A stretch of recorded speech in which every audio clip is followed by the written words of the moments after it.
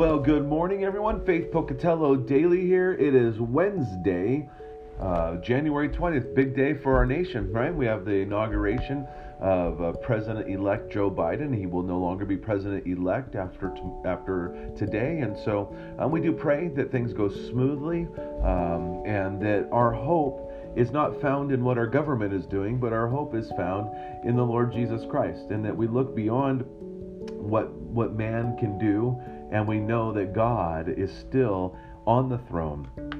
He is our hope. He is our salvation. He is our refuge, our strength. And so we can weather the storm, whether we understand what's going on in the world or in our lives or not.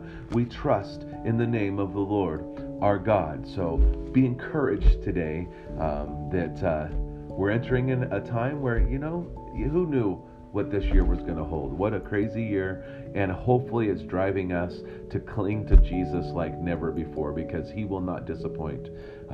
And so I hope that that's what's happening. But I do want to spend some time in God's Word for just a moment. We're going to go into Ephesians chapter 2, and we'll just do verses 1 and 2 because there's a lot there.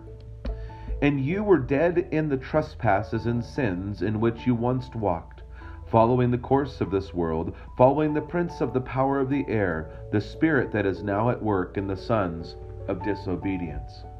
And I think we sit there and go, well, yeah, of course, we see this disobedience everywhere. We see this just direct affront to God and his ways and righteousness.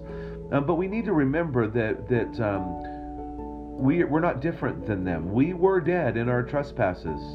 These people are dead in their trespasses. People who do not know Jesus Christ are dead in their trespasses. People who have not received the free gift of salvation that Jesus ushers in from the shedding of his blood on the cross and the life-giving life that he gives because of his resurrection. People who do not have that are dead in their trespasses.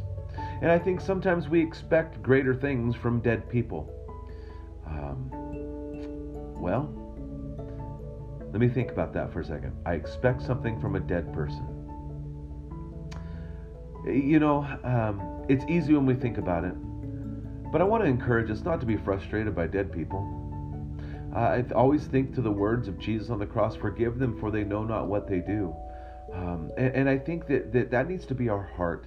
We want to forgive others for they know not what they do. We look at our nation, we look at people who their direction is not for the things of God, and yet we get frustrated. And really our reaction is all we can help control. So we ask the Lord to help us have his heart. And when we look at the way that the world is going, and we look at the people that are in charge, we have to sit there and go, okay, Lord, forgive them for they know not what they do. That we would ask that God would save them, that God would pull them out of the pit, that there would be a radical transformation in their lives because they need Jesus. And guess what? So do you. So it's an even playing field, right?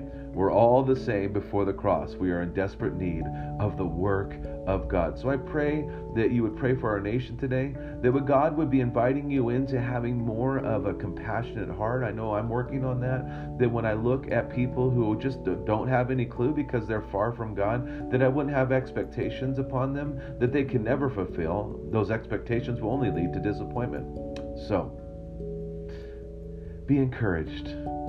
May God richly bless your day. Enjoy Jesus. Go and share life.